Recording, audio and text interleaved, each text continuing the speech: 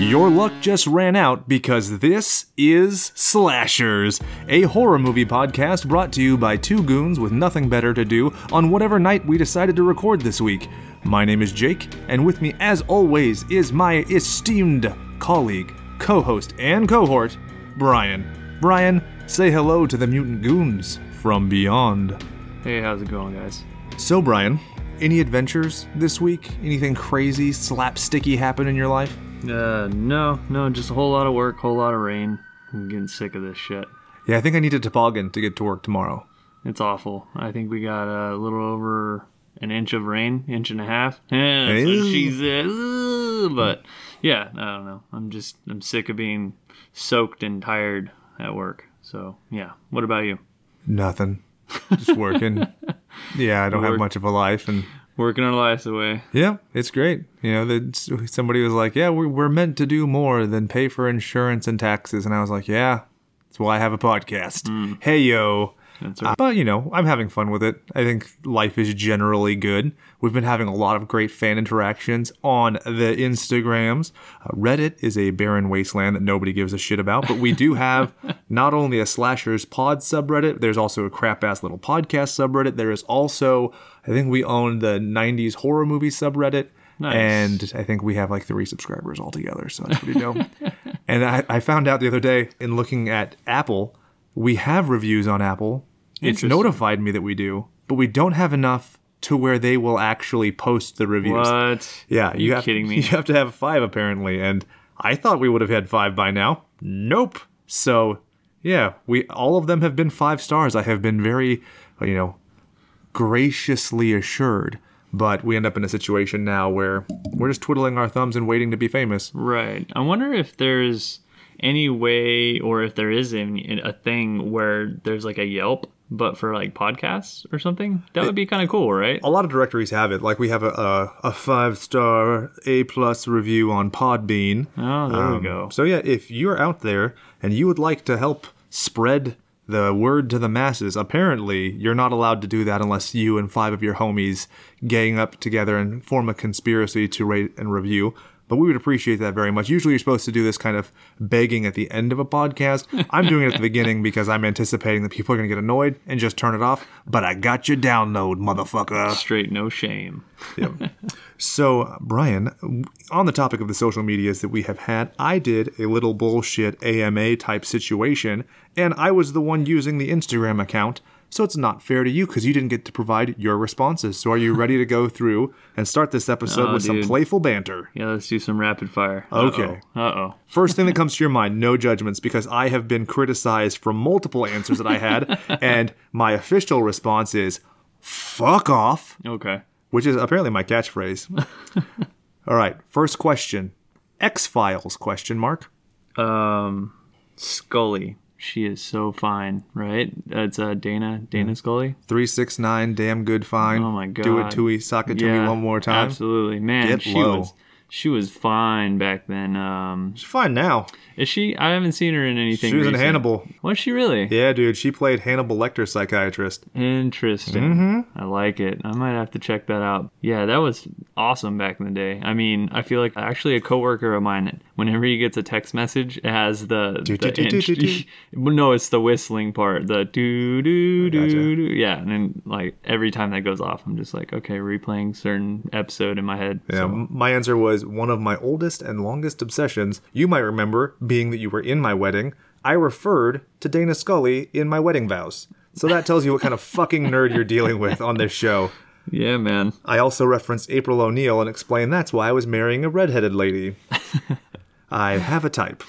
Among other reasons. Oh, yeah, obviously. True love and all that bullshit. Okay, what's the worst movie you've ever watched? Oh, Jesus. It's hard, right? Yeah, that is a hard one. I thought for probably 10 seconds and I was like, all right, do you want mine? Because it'll tell you you can go beyond horror because that's the rules I set up. Okay, go for it. I'm not proud of this. Dragon Ball Evolution. Oh, that one's really bad. Oh, man. The reason I picked that one is I thought of The Last Airbender. Yeah, that was so bad, But it was so bad, but I feel like the Dragon Ball one was even worse, and I went into that with lower expectations, so that tells you it had to have been... Can we go back to that one, if that's possible? Yeah. Do you want me to reread it? No. As in, like, go to the next question, and then I will get back to you. For sure. On this one. Sorry for the failed rapid fire response. Okay. What's your favorite rom-com of all time?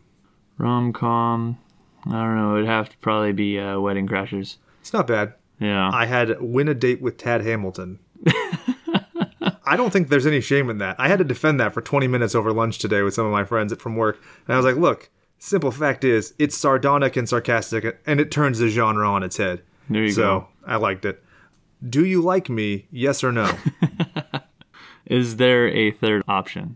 A bearded lady with a sword in her teeth. Yes, I like you. Perfect. So. Do you like? We'll move on. When are you going to do more B movies / awful movies? Well, I feel like from what we were talking about earlier, we have a couple in mind. Oh, yeah.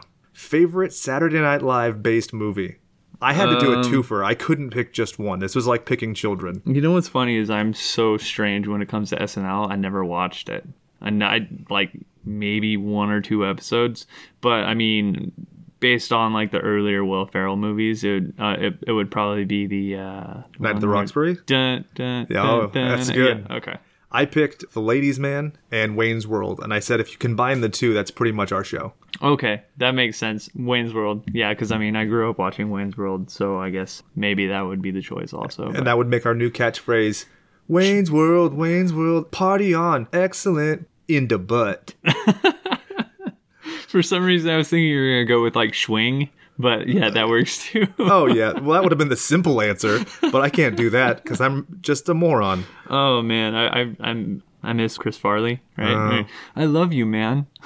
Thank you.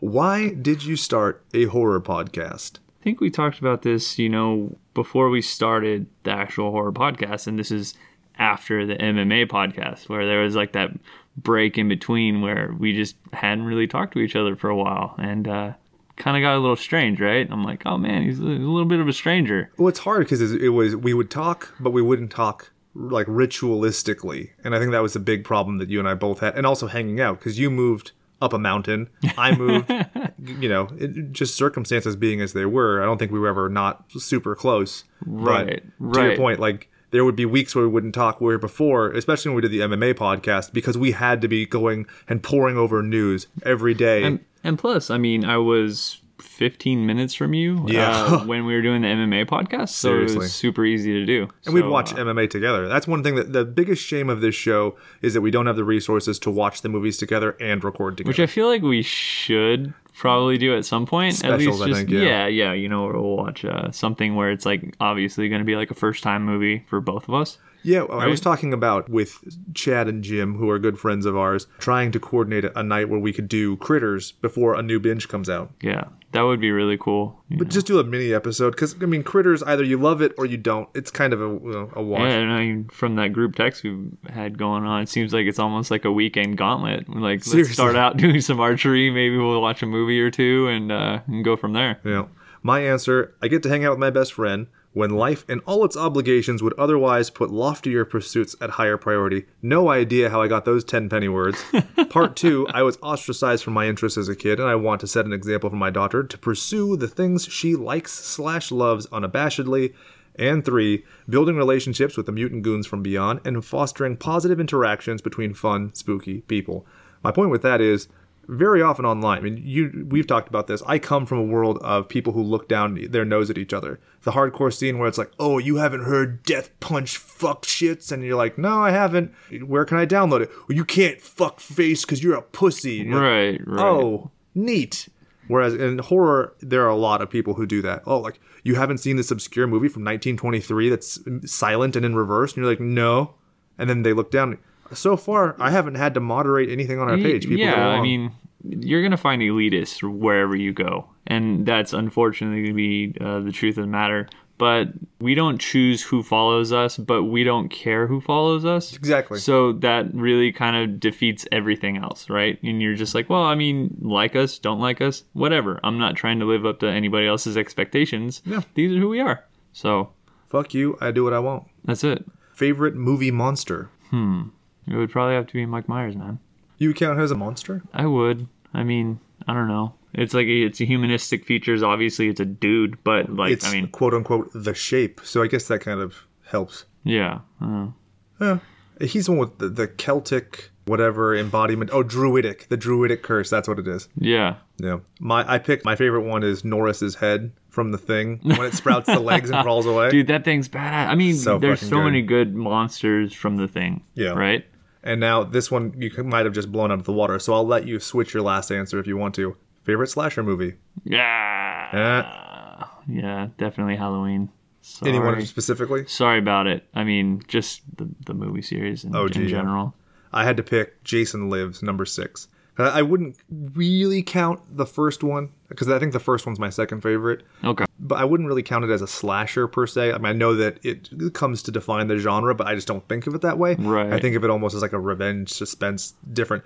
Like Jason Lives is like the quintessence of what I like about slasher movies. It's ridiculous. It's absurd. It's violent. Right. The visuals are stunning and hilarious. And yeah. Now, favorite cheesy scary movie? Blood Diner. Ah, damn it. That's it. It has to be. I mean, I didn't have any greater of a response than literally 2 seconds into the movie just dying of laughter. Yeah. You know? I picked Ernest Scared Stupid. Oh, okay. Now that you said Blood Diner, I'm like, yep, I picked the wrong answer. I picked my wrong favorite. No, you know what? Good old Ernest movies, you know, they're classic. Reminds me of, you know, me as a youth watching them. Ernest Goes to Camp. Ernest Saves Christmas. Ernest Saves Christmas. Ernest Scared Stupid. You know, and know what I mean, Burn? Yeah. Fun trivia. Did you know that they recycled clowns from Killer Clowns from Outer Space to make the trolls in that movie? Really? Yep. 2 of them. Oh, that's cool. Pretty dope. It's amazing how well it works when it's just covered in mud and they don't have the same nose, but they're the exact same thing when you look closely. I feel like it's been a couple times where we've mentioned Killer Clowns in Outer Space throughout a couple different episodes, and I feel like it's going to happen, right? It's inevitable. It's inevitable. For sure. I would count that among some of my favorite. One of my favorite Dickie songs, actually. Hell yeah. From outer space. There you go. You sound Killer Clown. Wow. I like That's it. one of my favorites. Funny enough, I actually, as an attorney, I deal with, there's a hearing representative who was in the Dickies, who I've had multiple conversations with. And if you watch the music video for the Banana Splits theme song that they cover, he's in it. So absolutely. I was like, oh, that is you. Dude, he's singing into a banana in a banana peel. So great. It's amazing. Absolutely. Yeah. And speaking of Banana Splits, did you hear about they're doing like this, Sci-Fi's doing a horror show set in like the making of the Banana Splits? Really? Super weird. That's really strangely specific. Yeah, right? I was like, what kind of market research were you doing where they were like, oh, yeah, because they tried to reboot the Banana Splits, I think it was like 2010, with like cooler versions of them, and there was shades and everything. And I was like, this doesn't work for For some reason, this reminds me of those 2 guys dressed up as bananas in pajamas. Remember that? Yeah. They were climbing up the stairs in pairs, if I'm not mistaken. Oh, boy. So, Brian, what movie are we doing this week? We're doing Leprechaun. Which is why I said that your luck just ran out. Kind of going back on one episode, I think it was Chud, where I did the catchphrase and then I did This Is Slashers. I think I'm going to go back to that. I think it's kind of fun to do the tagline because taglines are inherently so dumb. Yeah. So I think it gets you in the mindset to like have your mind numbed by our bullshit for an hour. Right, and it's funny because I feel like whoever created the catchphrase spent an absorbent amount of time thinking of it. I like to think that he was sitting there and just practicing in a mirror. Or she. Oh, yeah. I like that. He's sitting there and he's like, shillelagh, pot of gold. What's some Irish shit? Fuck, Sinead O'Connor. Fuck. As he's eating Lucky Charms. Yeah. And then it comes to him just like Reese Witherspoon in Walk the Line when she's like, it burns like a ring of fire. Second week in a row I get to make fun of that fucking scene because it's so stupid. R.I.P. June Carter. How about that? When did Leprechaun come out? 1993.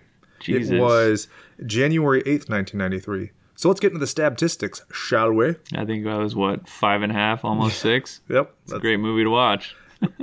Made on a budget varying between $900,000 and $1 million. It made $8.5 million. If you want to get hyper specific, thenumbers.com has 533,294. Box Office Mojo has 8,556,940. As if it fucking matters, because we're not seeing a dime I was of like, where's that 23,000 coming from? Come here, you. So the opening weekend, from everything I'm seeing, it's the only movie that really came out that weekend. Oh, so they killed it. Pretty much. But it's weird that you would put January, the first week of January, you're dealing with Leprechaun, not St. Patrick's. You couldn't have pushed it for March. Apparently the movie was filmed in 91 and not released until 93, so it's kind of already waiting a while. Okay. It was on the shelf for a little bit. A little bit. So the week before was Hoffa, Trespass, and Lorenzo's Oil. The week after was Alive, Body of Evidence, and Nowhere to Run. Definitely no overlap in terms of the, target audience. The movie has a runtime of 85 minutes. Directed and written by Mark Jones, so he's already in our good graces. Do you want to know why? What? After doing Leprechaun, he directed the April 23rd, 1994 episode of Joe Bob's Drive-In Theater. Oh, nice. He also directed Rumpelstiltskin, which is effectively a reskinned version of Leprechaun. He directed a TV show called Nightman.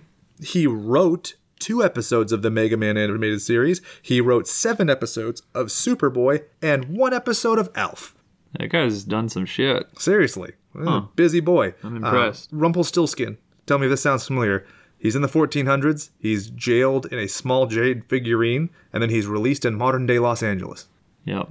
And Leprechaun, though it's set in, I think it's North Dakota, is filmed in Los Angeles. So, the same fucking movie. Definitely the same thing. Whenever I think of Rumpelstiltskin, I think it was it Billy Madison or Happy Gilmore, one of them, or was it Big Daddy? I don't know. It was one of Adam Sandler's where he talks to a little kid and somebody says something along the lines of he wants to get drunk and drink some rum. And then he's like, the kid's like, Rumpelstiltskin? And he's like, Rumpelstiltskin was a good man. There you go. I always think of the best username I've ever seen on the internet. It was Rumpled Foreskin. Yeah. I like it. So that's awesome. If you're out there, Rumpled Foreskin, and you listen to my bullshit little podcast, thank you. I think the most notable username I can think of, I forget if it was either Jason or Chad. One of them on Xbox had Masturbating Monk. Oh, Jesus Christ. and they would always get flagged, and they'd have to make a new one, and it would be with a 1 after it or a 2. And gotta love it. The makeup was done by Gabriel Bartalos, who did Darkman, The Guyver, Jason Lives, Texas Chainsaw 2, From Beyond, Blade. So that's dope. Yeah, I mean, you can definitely tell, right, when it comes to the actual Leprechaun makeup. Well, there's a big difference between makeup effects and special effects. And so I think this movie is very proficient in the makeup effects for the Leprechaun. And then the special effects, blood and those other things, they're really minimal in this movie. Yes. So I don't think it's a pitfall of his. I think it's just the budget of $900,000 in LA is not that great. That's true. And so the movie was actually originally, and Warwick Davis has come out and said this, Mark Jones has said this. Also, if you look at the body of Mark Jones's work, it definitely makes sense that this was intended to be a children's movie, and then it was kind of reskinned as a horror film. And obviously it's supposed to have scary elements, but as we go through the slay-by-play this week, I really want to kind of point out some points where it's beating you over the head with expository information. You're like, Jesus Christ. Right. It definitely makes sense. And it's kind of weird to think about so many, I feel like, kids' movies where you could actually change it into a horror film. I feel even after the fact, right? Jumanji is super close to a horror film. That's true, yeah. I mean, if you focus much more on the hunter coming to kill them and everything else becomes kind of superfluous, it's a horror movie. It's basically the most dangerous game. Exactly. That's the whole point of it. I think that it's pervasive in a lot of children's movies. And I think that's one of the things that shows in Hollywood is that people, especially when they're trying to kind of break into the big leagues, will do things that are unique enough but homogenized enough to where you can go, oh, well, this is a horror movie. Right. You can kind of just reskin it just a little bit. And because it's not as though he went and, severely edited this script still has a dumb man-child and a plucky kid sidekick. It totally came to me. Mr. Nanny. Oh, shit. Such a fucking awful movie. Okay, Mr. Nanny, that's not the one. That's the one with Hulk. Yeah. So it's Suburban Commando where the old Undertaker's in it, right? Yes. Okay. Yes. Sorry terrible. About that. Sorry. Absolutely terrible. It totally came to me and I'm like, okay, when do I interject with the worst movie possible? Okay. So Mr. Nanny. Sorry, guys. on the topic of Hulk Hogan, one of my favorite memes I've ever discovered, and it was only recently, is somebody put Hulk Hogan's face on Glenn Danzig, and it says, "Oh no, brother." So that's awesome. And we move on. Jesus, this is going to be fun to edit with me being ridiculous. So here's some fun trivia. General Mills originally gave their endorsement and said, sure, you can use Lucky Charms. Everybody can use Lucky Charms. It's a free commercial. Kids will see this little movie and they'll go, I want some Lucky Charms. It's an 1.5 hour long commercial. Thanks, guys. Then they saw the movie and they're like, get the fuck out of here. Censor that shit. Take that box of cereal out of here. And it's as if like the box of cereal is some integral part of the plot. It's a throwaway gag. Oh, yeah. But they had to do reshoots and change it to Lucky Clovers. So they changed the last line of the movie, which was originally, which became the tagline for the poster, Your Luck Just Ran Out. And they changed it to... what was it? Lucky Charms, fuck yourself? Fuck you, Lucky Charms. But like, if the kid had any degree of swagger, he totally could have pulled that off. But he didn't, so it was just annoying. Yeah, definitely. So another fun thing, you can see Warwick Davis with his wife without his makeup on in the diner scene as an extra. Oh, that's cool. Did you notice that? Yeah, kind of. After it was said, I went back and I looked at it. I was like, hey, that's pretty interesting. I wouldn't even know to look for that. I was a big fan of the show that he did called Life's Too Short. It's a Ricky Gervais produced show, and it's like a mockumentary version of his life. Oh, okay. And he's just the biggest piece of shit, and he's a terrible person, and it's super funny. And it's one of the few things where I like where a character effectively gets shit on every episode, but it's awesome. Okay. There's a tremendous scene. If you don't watch the show, just watch this one clip on YouTube where it's Liam Neeson doing improv comedy. The funniest thing I've probably ever seen. Liam Neeson and improv comedy, those two things do not seem like they go together. And they don't. That's the best part, is how terribly they don't. I like it. Did you know that there was, at one point, pitched to Tony Todd, the man who you will know who was obviously the Candyman.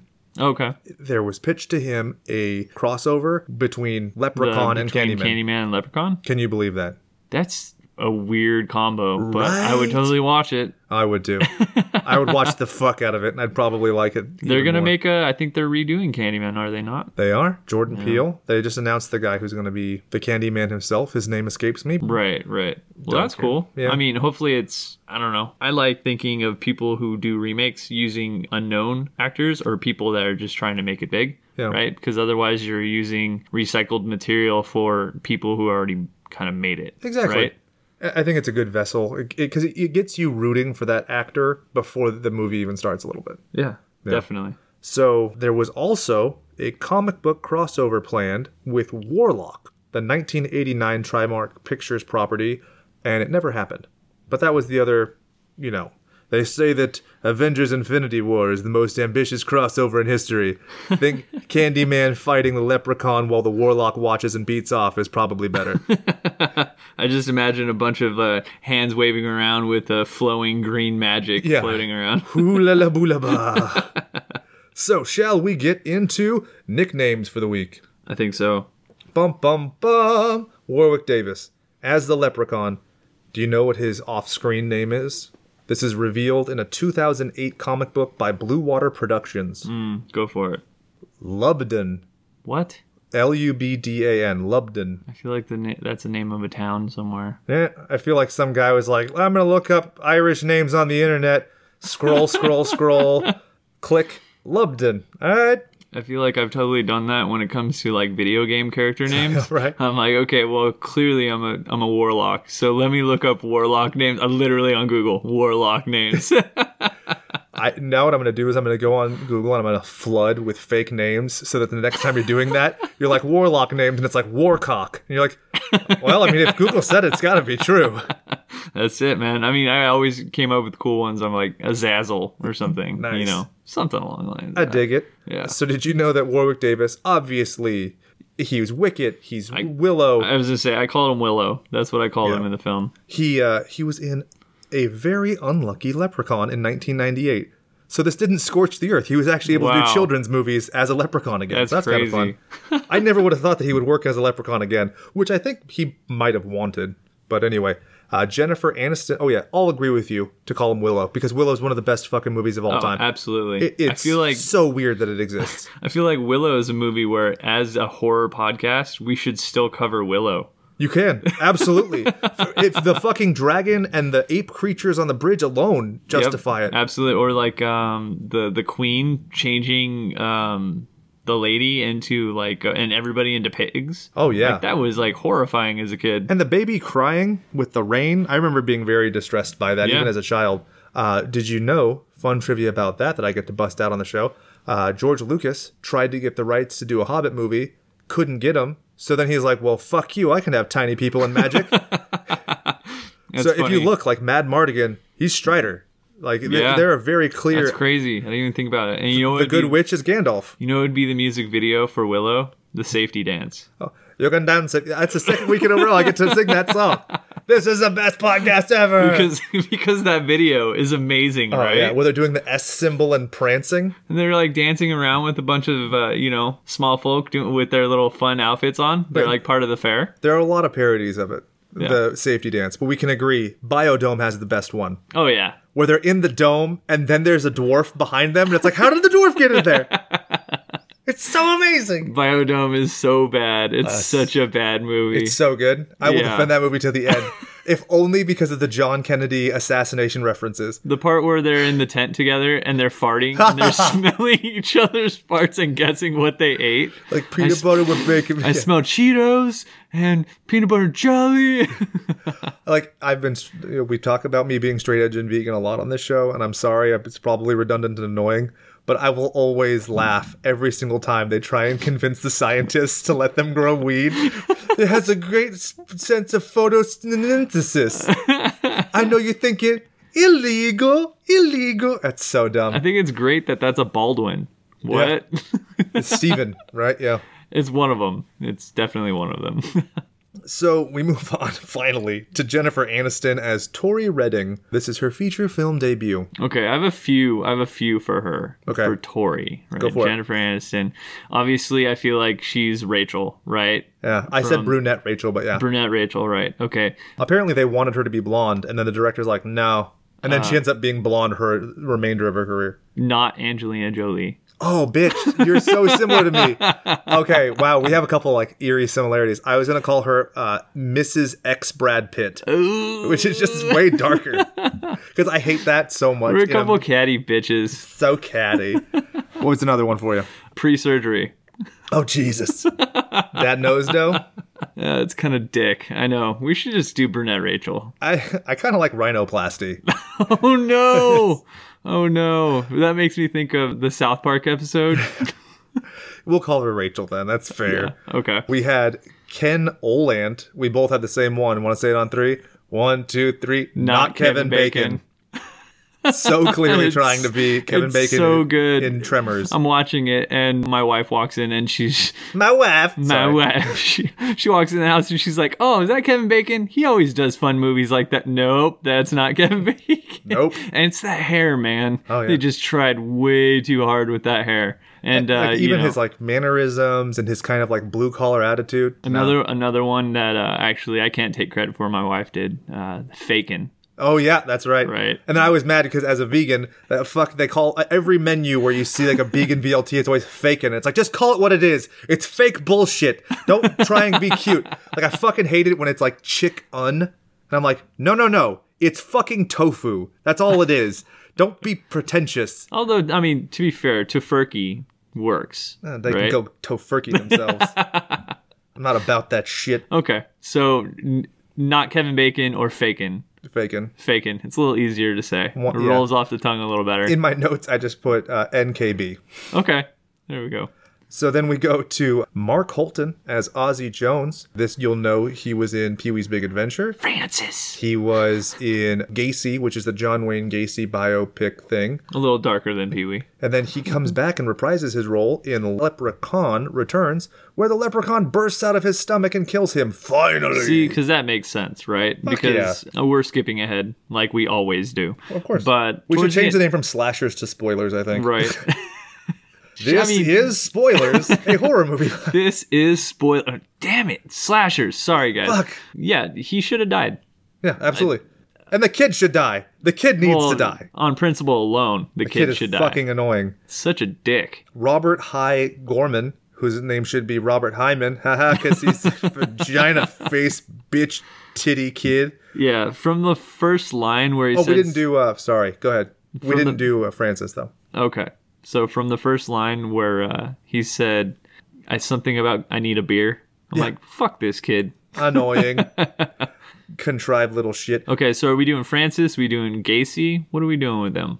Pogo the clown was Gacy's name. That's right. That way is dark. Super dark. Thank you very much. I was like, Pogo, as in the guy that got Pogo to death? There's a guy that does come up in the movie. Then we have Alex Murphy, who's played by Robert Hyman Face. Funny enough, he plays Alex in your favorite awful movie, Mr. Nanny. This kid plays Alex Mason Jr. So I feel like we call him Nanny Cam.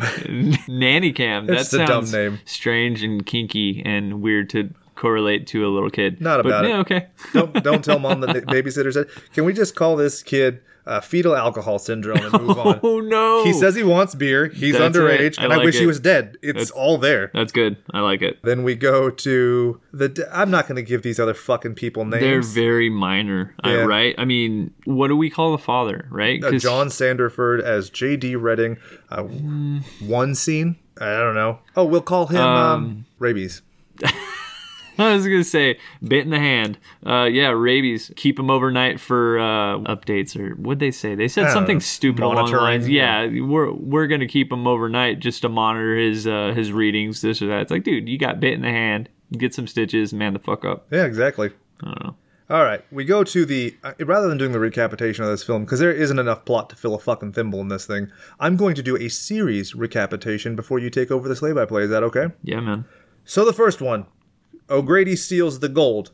Traps a leprechaun. People move in. Leprechaun tries to get his gold back. Simple enough. Second one. Leprechaun in L.A. trying to make a woman marry him. If he can make a lady sneeze 3 times without being blessed, he can marry her. Third one. Leprechaun in Vegas. Again, the gold thing. Leprechaun 4 in space. Tries to make an alien princess his bride. Leprechaun 5 in the hood. Ice-T finds a flute that grants magic talent. And 6... Back to the hood. Woman finds gold, divides it amongst her friends. He goes to get it back. Boom. 6 movies with very similar plots. Out of all of those, Ice-T playing a flute just sounds so absurd. Oh, yeah. Right? Well, it makes them rhyme better because if you notice, he kind of, in this movie less, but in every movie that follows, the leprechaun Lubden, he rhymes a lot more. And it's silly. But I've wanted to watch that movie with my wife for the last 4 years.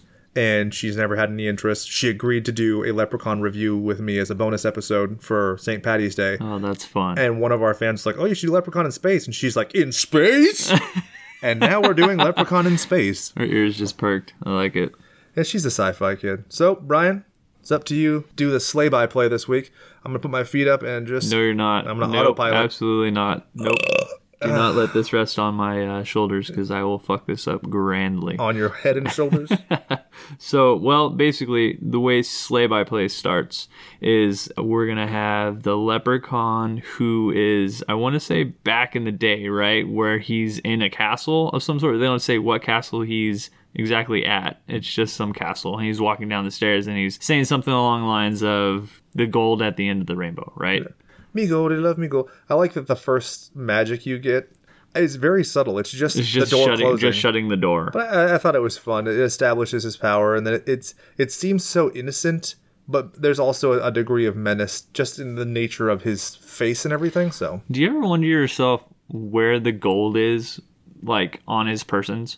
Is it just like an invisible like bag that he just carries around? I go back to this well a lot on this show. But he's keystring it. Oh, no. Up his poop chute. Dude, was it a prison pocket? There you go. Well, that makes sense. Okay. Moving on. It goes from him, singing about the gold, the end of the rainbow, to present day, where it all of a sudden shows some sweet-ass limousine, right? And this is like a stretch limousine, right? Back in the day when it had like... maybe 3 windows per side, and you're like, oh shit, big spender, watch out. Yeah, and no jacuzzi or laser light show. Exhibit wasn't there being like, yo, Doug, I heard you like a limo, so I put a limo in your limo so you can limo while you're limo. Those shows are so dumb. I feel like the worst one was when he was helping a mechanic with a car, and he's like, so while you're working on your car, I'm going to put a TV monitor underneath your car so you can watch TV while you're working on your car. Yeah, it's pretty bad. I think the worst one's when they put a fireplace in the back of someone's car. Oh, no. Which is a fire hazard. How is that even legal? I don't think it is. They all just got like extremely stoned and just it's like, yeah, this sounds like a great idea. For sure. So I want to say they have, is it O'Grady? I feel like Dan O'Grady. Okay. So they have Dan O'Grady getting outside of the limo, and I want to say he's swigging on some Jameson. It looks a lot like some Jameson. I don't know if it specifically was Jameson. Yeah. Oh, it really does. Yeah. Okay. Wow. They got some good rights for that. Do you want to hear how impressive I am? So I've never had a drink of alcohol in my life, but I know that you can make a hot toddy with that. How do I know that? Because you just had one. Otherwise, I would never have known that trivia. That is true. I did have a hot toddy earlier, and it was amazing, and I'm using that as an excuse for any fuck-ups I do in this broadcast. So You're doing great so far. I feel like it's lubrication for the tongue. Wow. I like it. Okay. He finishes the bottle, throws it like he doesn't give two shits. He's like, whatever, bitch. Littering's cool. Whatever, I'm fucking rich. I got these gold coins. He's loot and plunder from Captain Planet. Wow.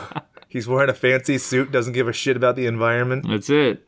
Then, so he walks up to his wife, right? I assume it's his wife. Yeah. I feel like, okay, yeah. It seems like, almost seemed like it was kind of like a nanny of some sort, but I'm like, they're a little too close. It's weird because of the disparity in their class at this point, you're like, how are they? Right. But she, then when she opens her mouth, she's like, "Oh, Grady, how'd you get this money?" Yeah. He's like, "Shut the fuck up. Don't ask fucking questions."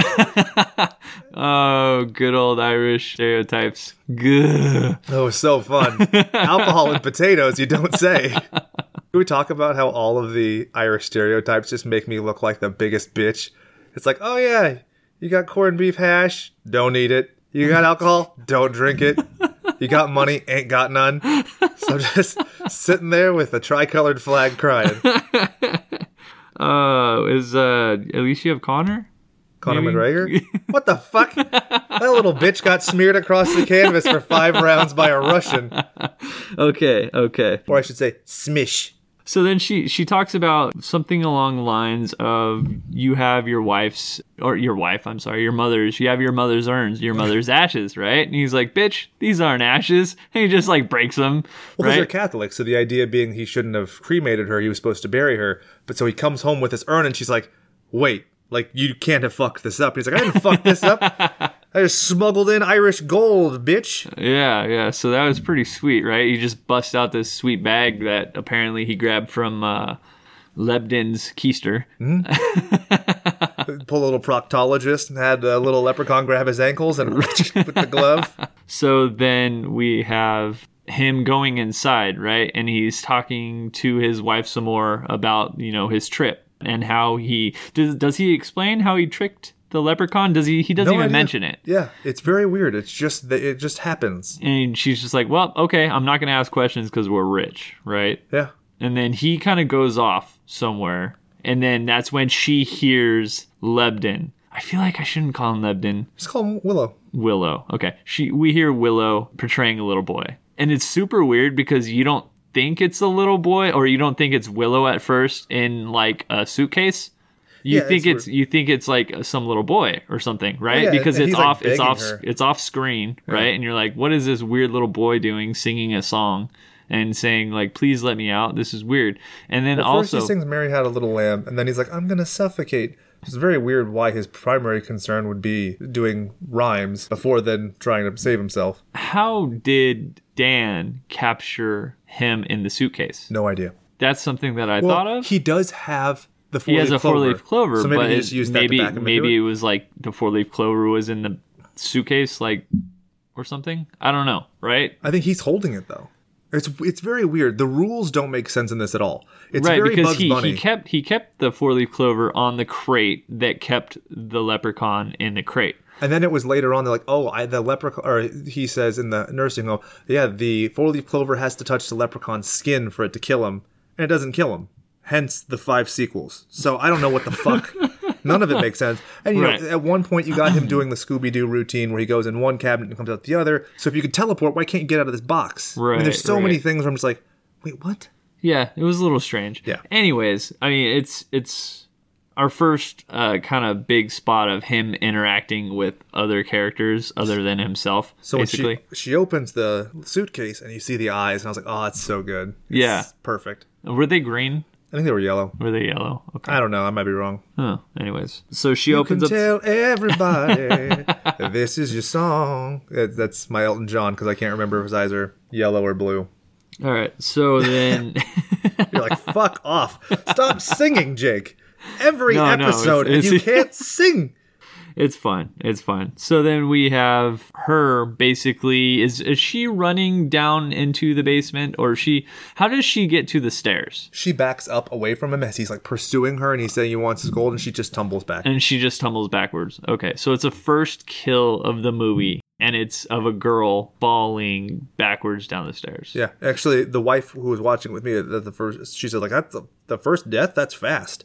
Yeah. I was like, "Yeah, it kind of is." It is super quick in the movie, but at the same time, I feel like for first death, I was also very underwhelmed. Tumbling down the stairs ain't shit. Yeah, I don't know. If Reagan can walk down the stairs backwards in a crab walk, this bitch can. She got brittle bone disorder, Right. So, osteoporosis. why don't you take it from here? So then O'Grady comes down and he's like, me wife. The leprechaun pulls the killer clowns from outer space, and she does the ventriloquist joke, or he does it with the wife, and makes her talk, and he's like, he throws his voice into her, and he's like, oh yeah, give him this fucking gold. And he's like, I'm not giving you shit, motherfucker. Get in that box. So he uses the 4-leaf clover, backs him up. And Doesn't he go to the dresser and grab his gun? He's Oh like, yeah, I'm gonna get he this shoots him a bitch. bunch of times. It doesn't mean anything. At one point, he says it's only going to slow him down, so he picks up this poor little man and throws him into a box. And then the leprechaun's just sitting there talking mad shit, like, "Don't have a stroke, like, how's your heart doing?" And then, sure as shit, Throwing those digs. yeah, I thought that he was dead at the beginning. I completely forgot that he even comes back in the movie. But just before he's about to set the fire to kill the leprechaun, or try and kill the leprechaun, because we don't even know what would kill him hypothetically, he has his stroke and falls down, and the match whiffs out. That's fun. I like that. I kind of wish that he died, but whatever. Yeah, then I you mean- can't go back to the nursing home. So It seems like it would make sense that he died, Yeah. right? It's just something where the owners die, and that kind of goes into the next section where maybe the house becomes available. Because if Dan is still alive, wouldn't technically the house still be under his name? but they might have sold it to pay for him being in the home. Oh, that's true. The thing is, that's another indicator that this used to be a kid's movie, because somebody, like, they just didn't just die. Right, they just had to like add this in and also see where it goes. The budget. I mean, think about how easy it is to shoot inside of the hallways of some place. That whole sequence with a couple stupid gels and some Dutch angles, and suddenly you have this hallucinatory acid trip, which is... But at the same time, thinking of budget, let's just kill the dude and not even worry about him anymore. But then where do you set it for the rest of it? That's the only thing. I mean, this way you can at least leave the house for some point in time. Because really you have the 3 settings. Or I guess 4, because you have the collection shop. It's the house, the diner, the hospital, I guess... which The woods, maybe. Yeah, but woods don't count. Remember, True. no permits. True. But whatever, we'll move on. More expository dialogue from Willow when he says that, I traded my soul for gold, Dan traded his life. He curses him, and then, that's where we fade to black, and then it's 10 years later, and you have brunette Rachel being a bitch. Brunette Rachel totally be like, wow, this isn't fucking Hollywood, so where are my... She says something along the lines of, where are my pools? Where are my pool boys? Yeah. No, she doesn't say that, but Yeah, she she's does. totally thinking it. I want to get gangbanged by 17 pool boys. And then she sees like these painters, and she's like, hello, boys. 3 at once. Whoa. Hot dog. Poor little Alex doesn't know what he's in for. A world of hurt. Yep. So she judges the house, and she's really shitty about it. Her dad's like, hey, I bought this house. I got a really good deal. And the dad kind of has this like sense of sadness about him, where like I think I added a backstory to her dad where he's like a recovering alcoholic or just a sad person. There's definitely some underlining like sadness there. Yeah. I agree, because is there mention of a mom? No. Like at all, right? So I feel like maybe there's like some unmentioned thing where it's like him trying to, I don't know, maybe the mom is an addict or something.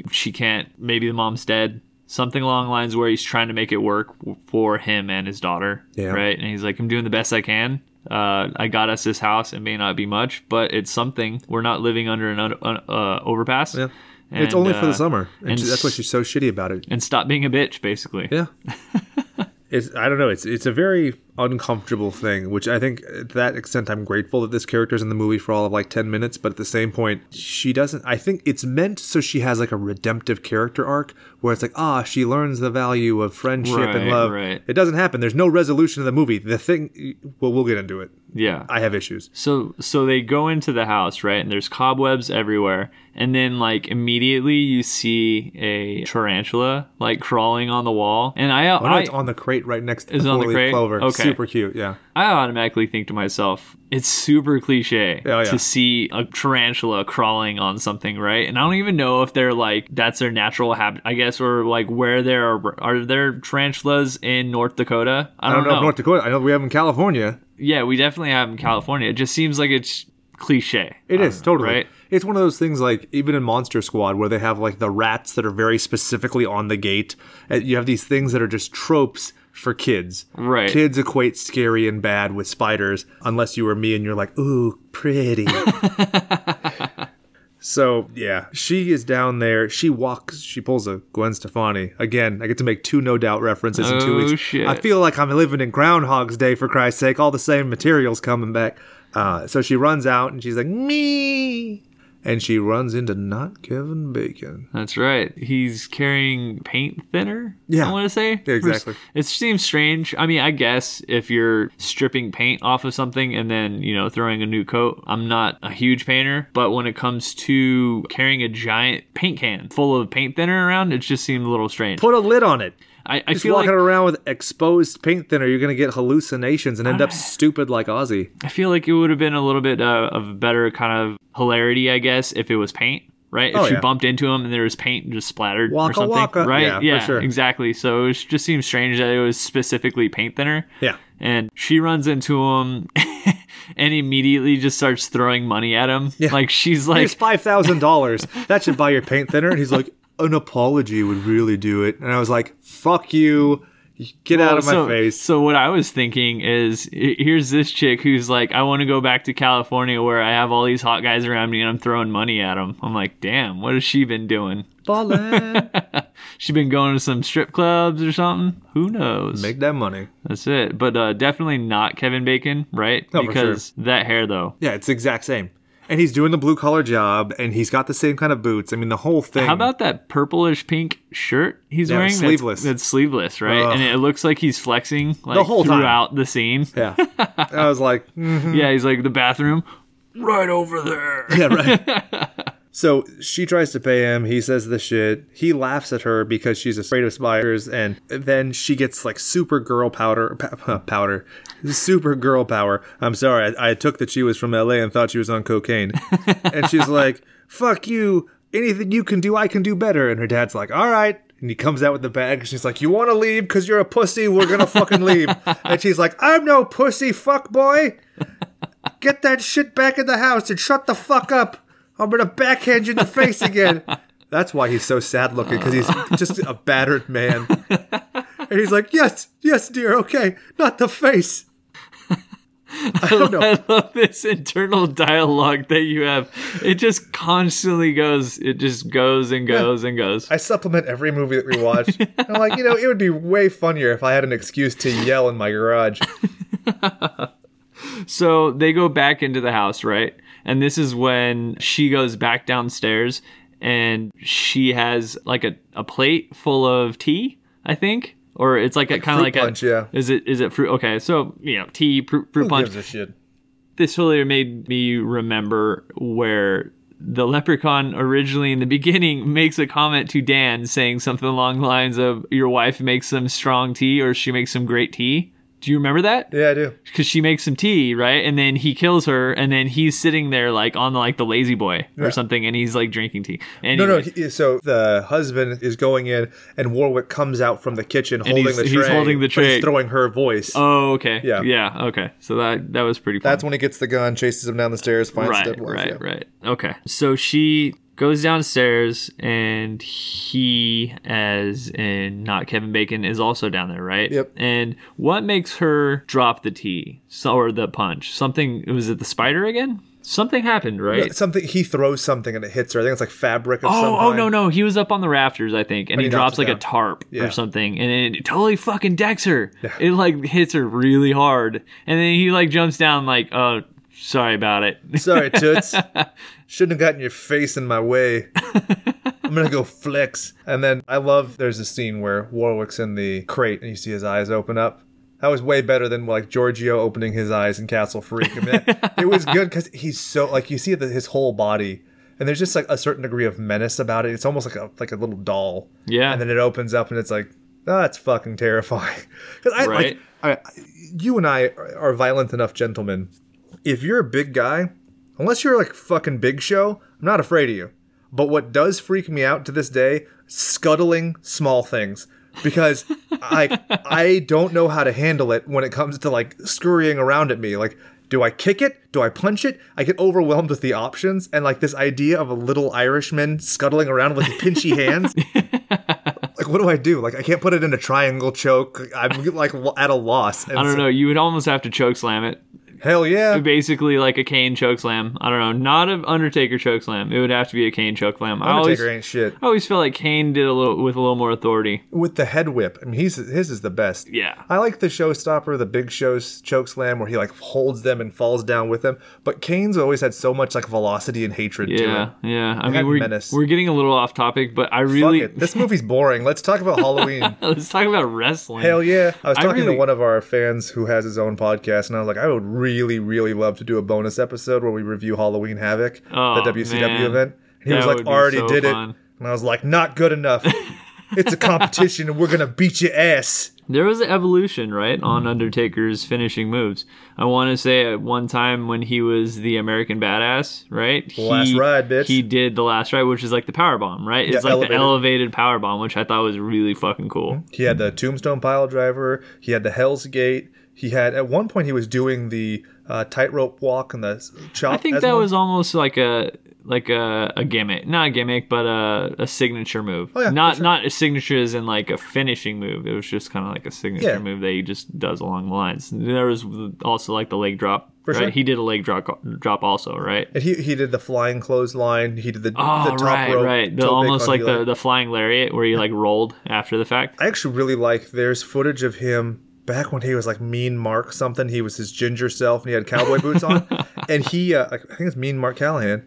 And he would take like 3 or 4 steps on the ropes and drop off and do an elbow drop. Oh, that's cool. It was pretty cool. I liked it a lot. I like the thought of seeing somebody like The Undertaker who's just like, probably almost 300 pounds walking around on the rope. Yeah, it's fun. It was really cool. So I didn't know this until recently. Do you know Kane did a second See No Evil movie? No. Yep. I think we should do both of them. That's awesome. Absolutely. I saw the first one. I didn't see the second one. I like the first one. He's a mayor. Is he a mayor? Yeah. I was going to say, did he run for something else too? Or yeah, no? He has. I think he ran for like governor Senate or something. Yeah. That's pretty neat. Yeah, it's one of those, if you can't hit the moon, you'll land amongst the stars. And he's like, I'm not a senator, but I'm a mayor of some bullshit town. Did he make a Hall of Fame? I don't think so. I feel like he should. For sure. Okay. He was campaigning and wrestling. Yeah, I feel it was, anytime I think of either Kane or Undertaker, I always think of Paul Bearer.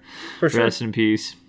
Rest in power. Rest in power. That's right. Super fun. So, okay, going back to the movie now. Okay, we have not Kevin Bacon, we have Brunette Rachel. They're downstairs, and I want to say something along the lines of what's in the box kind of happens. Not in so many words, right? And he's what's like, let's in the open box? it. Yeah, and she's like, okay, give me the crowbar, pussy boy. I'll do it. She's like, fuck it, I'll open it. What do we need? Crowbar? And he just like whips it out. He's like, oh, you mean this bitch?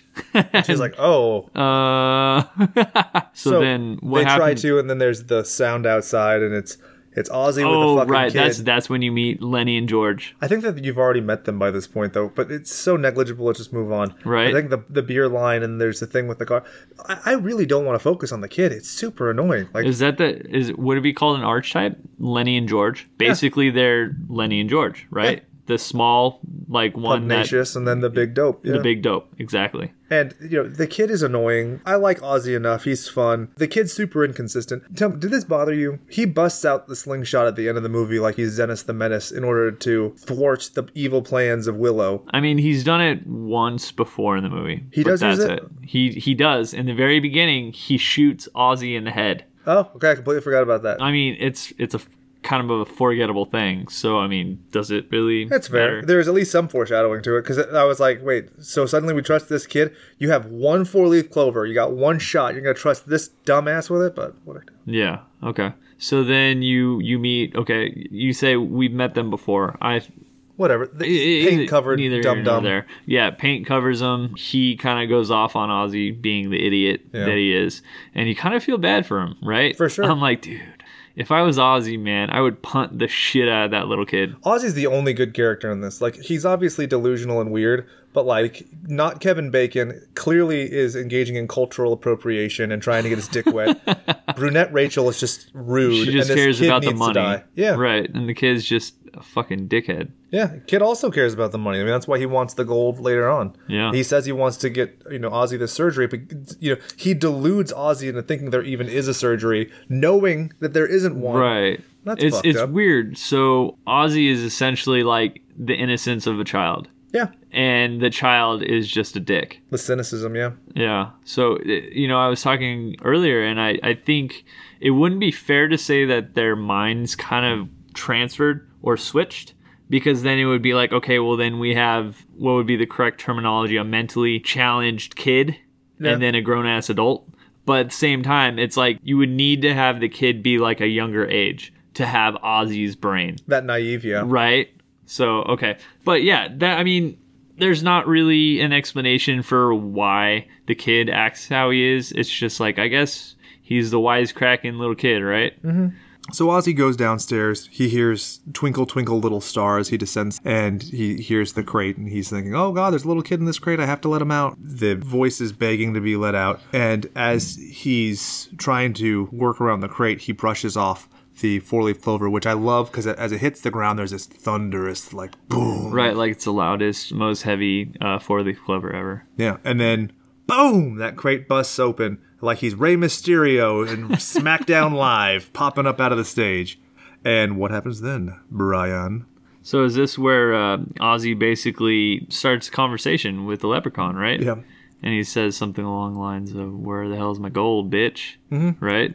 And this is where it's like exposition overload, because the little guy's like, oh, I'm a cobbler, so I shine shoes, and I'm a leprechaun, and I want gold. And it's just like, I get it. You don't have to repeat it all. That happened 2 minutes ago. He says something along the lines of, show me where the gold is, or I'll cut your ear off and I'll turn it into a shoe. Yeah. Seems awful strange, like as far as... Threats? Yeah. Yeah, right? I mean, I'm going to take your ear and turn it into a shoe. Okay, whatever. What about his belly fat? That's what I would say. That's an abundance of shoes. Seriously. Yeah. And then there's a great scene where he's trying to loosen the belly fat skin, and he's like, put the fucking lotion in the basket! Or should I do it with an Irish accent? Would that make it better? Please. Let's see. Put the fucking lotion in the basket! Now I feel like we're watching part of The Departed. So he runs away, and then you get, again, Warwick Davis, because he uses magic to close the door, but then it goes. And he's like, oh, my powers are weak. It's like, oh, right. That's so self-evident. Right. Like, so he's explaining it to the dum-dums. Yeah. Okay. And so Ozzy gets out, and he's like, there's a leprechaun, there's a leprechaun. They're like, there's no leprechaun. You just said there was aliens, blah, blah, blah. They go back downstairs, and they find a rat. There's a cool little camera angle where it's from Willow's perspective, where he's hiding behind something. But other than that, scene's annoying. It's in so many things.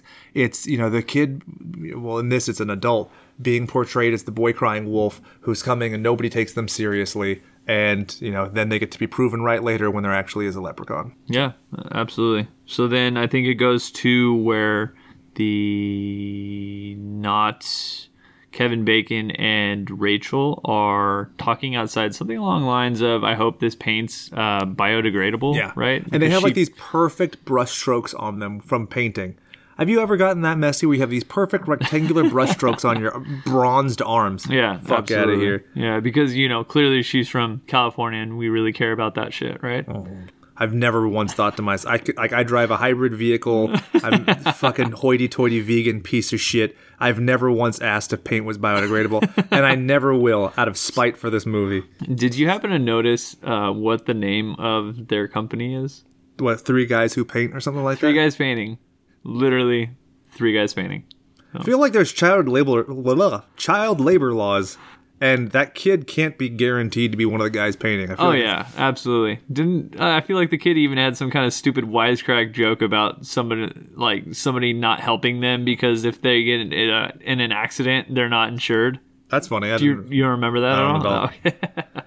Alex and Ozzy, or what did we call him? Fetal alcohol syndrome and Pogo the Clown, chase the rainbow.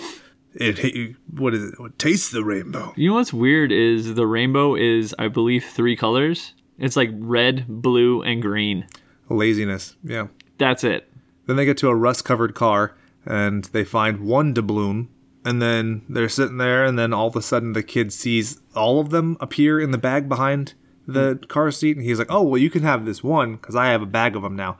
That was weird. Right. A couple questions, right? For sure. Why is it the truck?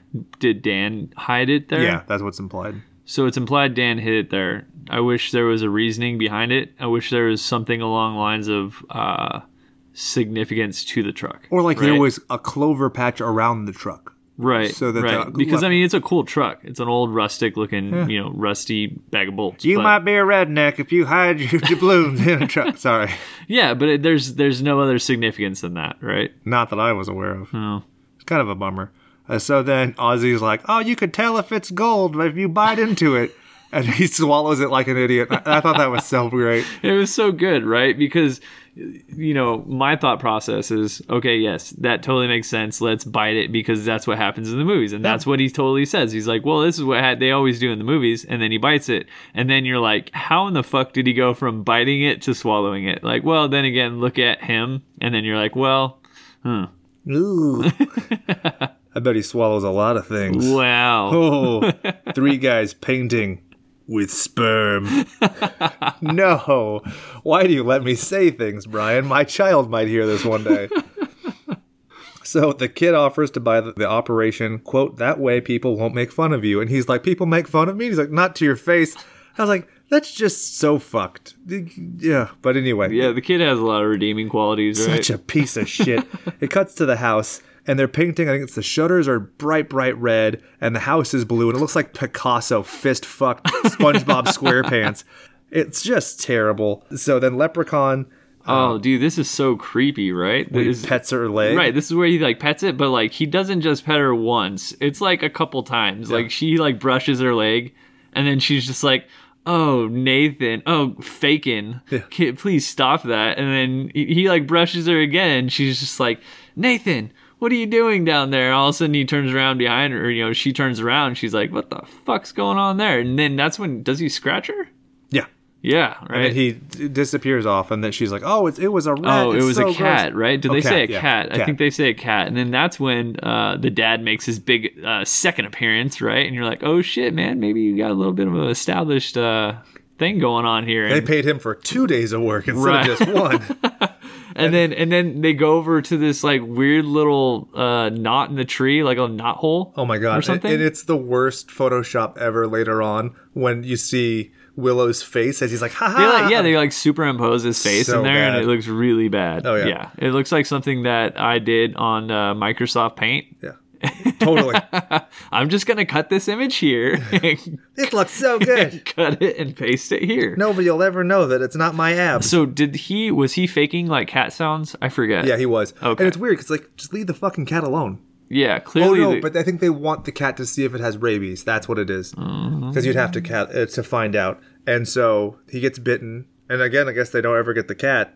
I feel like it's more imperative if it breaks the skin with the mouth to check if it has rabies. But then they go to the hospital. I don't know about you, but I feel like if a cat bit me, it would have to be a big fucking cat for it to leave that kind of a wound, right? Because that was a massive gouge in his hand. For sure. Right? And then we established that the truck doesn't work because of, what was it, the resistor cap? Distributor cap. Yep. Right. So the kid goes outside. It's funny because... I don't know much about cars. I don't pretend to Four wheels know go about. vroom? Yeah, I don't pretend to know a lot about that shit. Don't want but, to. When it comes to distributor cap, apparently the kid just pops the hood, rattles around a few things, and then he's like, "Okay, try it again." Okay, good. That We're worked good. perfectly. It gives kids a false sense of bravado. Right. I can just imagine some fucking kid in overalls in the 90s being like, hold on, Dad, I got this. And he like slaps the engine. He's like, try it again. Not happening. Not happening. So they leave, right? They leave to go to The ER. the ER, right? And it's funny, they're all cramped into this truck when clearly there is a red Jeep that there was nothing going on, right? Like he can't drive because he has a bite? Well, not only that, but I mean, I feel like brunette Rachel could have driven the Jeep. And also, if she's so concerned about everything and being hoity-toity, shouldn't she want a kid to have a fucking seatbelt? Get in the Jeep! Yeah, no shit. So that was... Then Willow chases after them in his dude, tricycle. it's so good. That So was like awesome. one of the funniest parts of the movie, I think. Just seeing him In all of power his through. little And vehicles. it's funny because they like fast forward it, right? yeah. And it So just shows, terribly. You could see all the dust behind him is moving as if it's in a typhoon. It's great. yeah, it's really good. So they get to I want to say they don't show them in the hospital, right? Is this where the kid, They're like leaving it, yeah. Alex and Ozzy kind of go off, right, to the collector? Yep. Right? And that's when they talk to the collector and he says something along the lines of, I think it's worth $500 Yep. and maybe more, depending on the historical evidence or this or could that. be It could priceless. could be priceless, Yeah. right? And you see the kid's eyes just like totally like light up. So then the kid obviously has his little wisecracks where he's like, well, let's just keep this between you and me, right? And the guy's like, no. I don't know. And it's such a pre-internet age because he pulls out a book and starts comparing a coin to a book. He doesn't do any Google searching or anything like that. No. And as he goes to put the coin in his safe overnight, Ding, ding, ding, ding. our good friend Willow shows up and starts talking his jive and then ends up murdering this guy with a pogo stick. So I want to say he literally walks over to the guy's leg and takes a chunk out of yeah. his leg, right? Super so it's gnarly. like a cannibalistic leprechaun. Yeah. So that's cool. I mean, I'd much rather go for a cannibalistic leprechaun than, I don't know, other things that he maybe did to kill people. But again, that's just me. I feel like it's a lot more gruesome because his teeth are so... Right. And even like much further down with Not Kevin Bacon, he's like biting at his leg. Is he not? I want to say... Well, no, it's the bear trap. But I think he also tries to bite tries it. to like bite his leg, right? Yeah. I think he even talks about being hungry because when later on he ends up eating the Lucky Charms and everything. So I feel like this is probably the slay of the game. Oh, yeah. In my opinion. Would you agree? yeah, absolutely, without question. Yeah. If Ozzy would have died anyway, it would have been him. But this is great with the pogo stick because it's just so It's so weird. It's so absurd, Yeah. right? And it makes sense in that it's coming from a leprechaun. Whereas I feel like, and I'm not trying to harp on the film at all, but as one of the downfalls I think is they should have been a little more creative on the way that people died, Yeah, for sure. right? So Or make it just visceral. Like if it's just the primal zombie kind of devouring people, that's cool in its own right. But if he's going to be half Freddy Krueger and half zombie, it doesn't work. You kind of have to Right. stay in one lane. Exactly. But it really made me want to see either Jason Voorhees or Michael Myers try the pogo stick technique because that would be amazing. Yeah, I mean, you know, they have their own in their own right. Like when it comes to somebody sleeping in a sleeping bag, Yeah. right, and using him as a fucking swinging pinata. Which, if anybody ever wants to argue that Jason X isn't a piece of art, it's the scene in the holodeck. It's the perfect. Oh, god damn it. I love it so much. So basically, he has a guy laying on the ground with his leg bleeding profusely, and And then he gouges his face, too. does he gouge his Yeah. face? See, I didn't see that. All I saw was the leg, and then him on the ground, and then he jumps on his chest. And it just shows the cheap graphic of like the pogo going up and down, and it's I say it's cheap, but it's actually really clever It's and fun. like the way you think about it. Just completely pummeling the dude. Does he penetrate? No, not that. I don't feel like it ever does. Right? I think it's that there's just blood, but there's no penetration outright. That's what she said. Hopefully that's not what she's. Please, yeah. Unless yeah. she was consenting. Right. we're all about consent here. When it comes to the guy's face, I saw the blood, and it almost looked like he was getting beat up in the face from the pogo stick in the chest. That's what I saw. It looked like he had the gouge marks that the cop gets later around like the kind of peripheral. That totally makes sense. So, yep, he's dead. And this is where it gets a little bit redundant.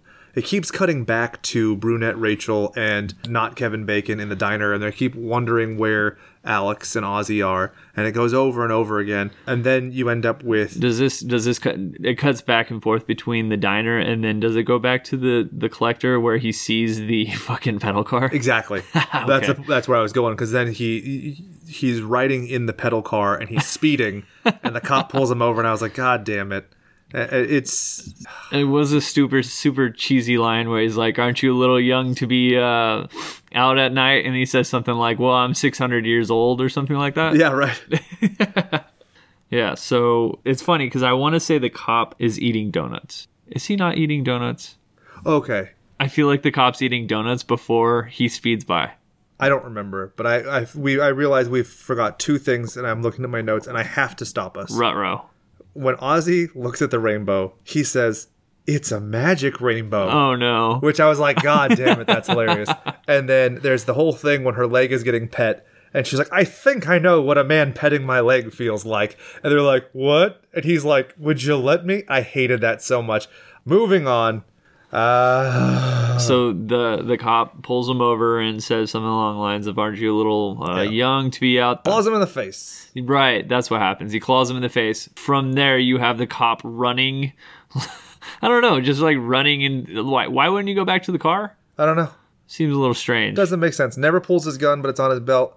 I was really expecting the leprechaun to do a cowardly lion. Didn't the leprechaun take the gun? I thought he took the gun.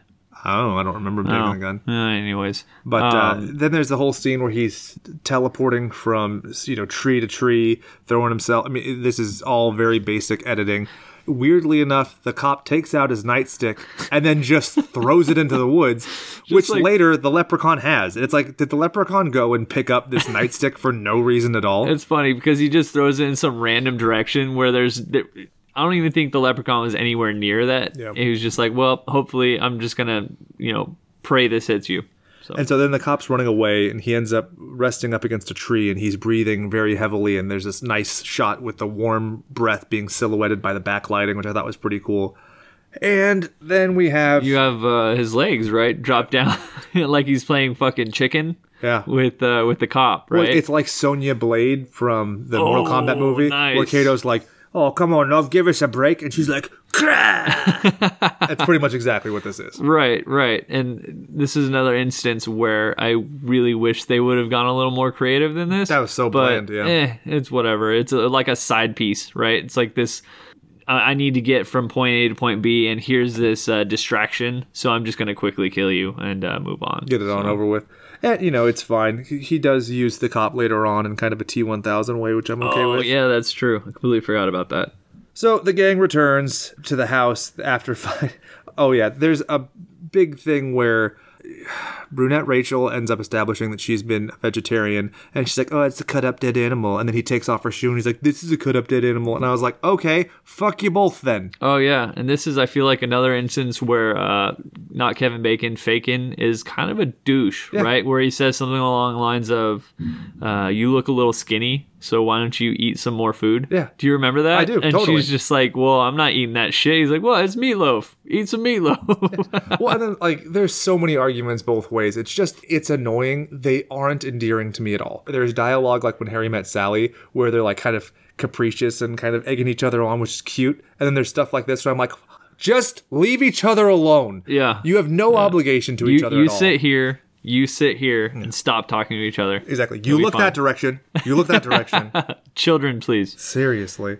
So they come back to the house. I don't know why the boys are even with her. I guess to keep her safe because her dad's in the hospital. But why is she leaving her dad in the hospital if he's really in such bad a shape? But whatever. So they go back to the house, but in between them at the diner, the leprechaun is looking for the coins, right? Correct. So he goes back to the house. That's the Lucky Clover scene. That's when he sees the Lucky Clover. And that's when, okay. So they, in between them coming back from the hospital or the diner and going back to the house, you know, the leprechaun basically wreaks havoc. Willow's trying to find his lucky coins. And so he destroys the house, but then he shines all the shoes, which is kind of a funny little thing. Right, Yeah. that's true. He sees like all these shoes, so he like clearly picks them up on the table, and he's just like going to town, right? Yeah, so when they get home, there's all this disarray, but then, you know, all the shoes are very neatly arranged on the kitchen table, and they know that something weird has happened. And still, they're not willing to acknowledge that anything supernatural's happened. Right. I want to say not Kevin Bacon says something along the lines of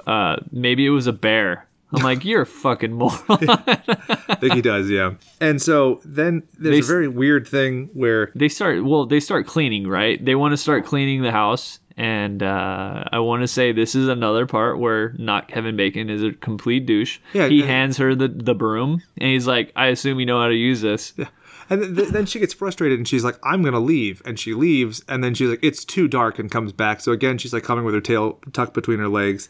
And when I'm looking at the moon outside, it's super bright. So it's like, it's not that dark out there. They should have used a better excuse than that. So then it's Alex and it's Ozzy, and they're sitting there and they're talking about how they're going to shoot the leprechaun in the face with a gun.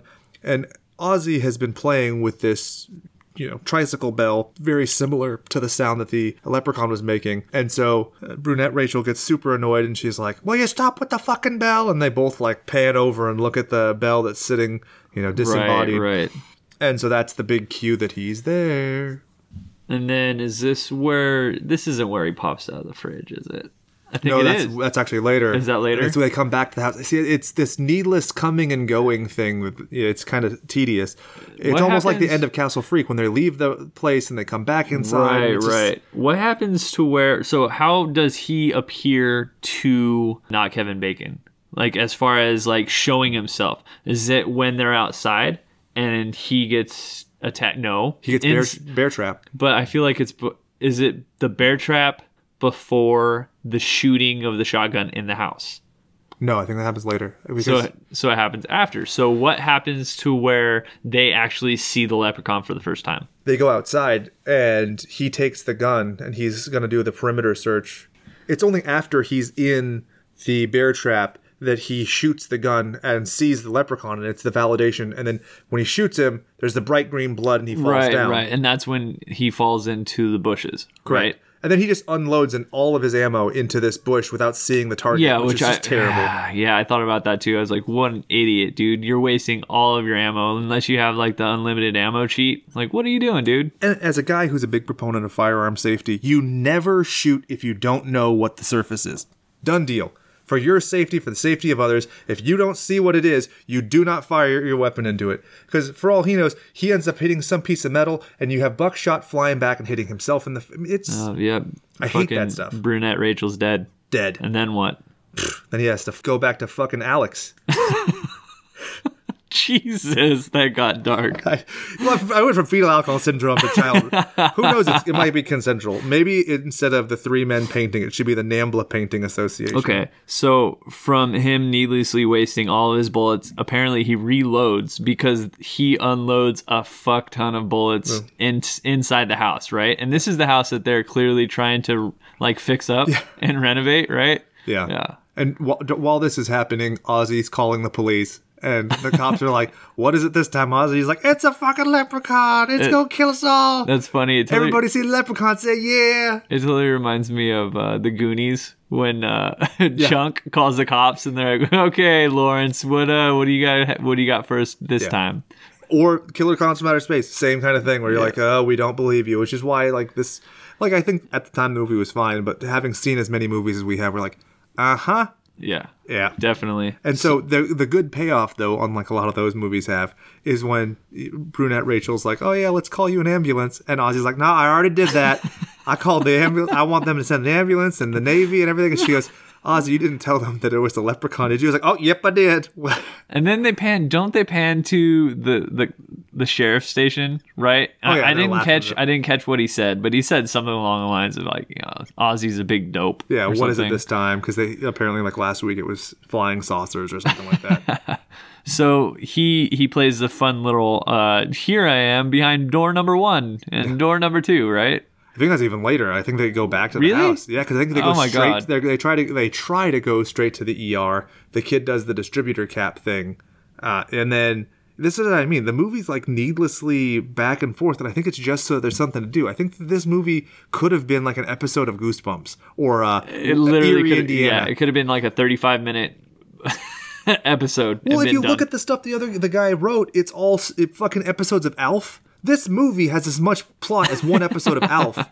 Buddy. Agreed. So, Jesus, they try and they go to the thing, and then the kid does the distributor cap, and then the leprechaun's inside the edge, and then he breaks through the windshield, and then they use a cigarette lighter, and they burn the leprechaun's face. I wish they would have stayed, like, the burn. I mean, something that, like, sticks, right? The burn on the nose, it would have been really funny if it was just, like, a flat mark on his nose, right? And especially, like, you don't know what can kill him. It's not like, in Monster Squad. Again, I'll go back to my favorite movie of all time. Wait, I didn't know. What was your favorite movie? Shut the fuck up, Brian. I'm trying to make a fucking point here. Fuck. You're disorienting my brain. Go on. So the big payoff with the werewolf is, how do you kill a werewolf? There's one way to kill a werewolf. It's with a silver bullet. You throw him out of a window onto a bomb. Old age, whatever. In this, there's no rule. So he gets shot a bunch of times. How long does the wound stay? How does he heal? The thing is, like, give me something. Because if he's just a force of nature, well, then why don't they just give up? Yeah, there's no killing him. Exactly. So you might as well just be like, fuck, kill Ozzy and save us. Which is what I feel like they should have done. I think so. But whatever. Moving on.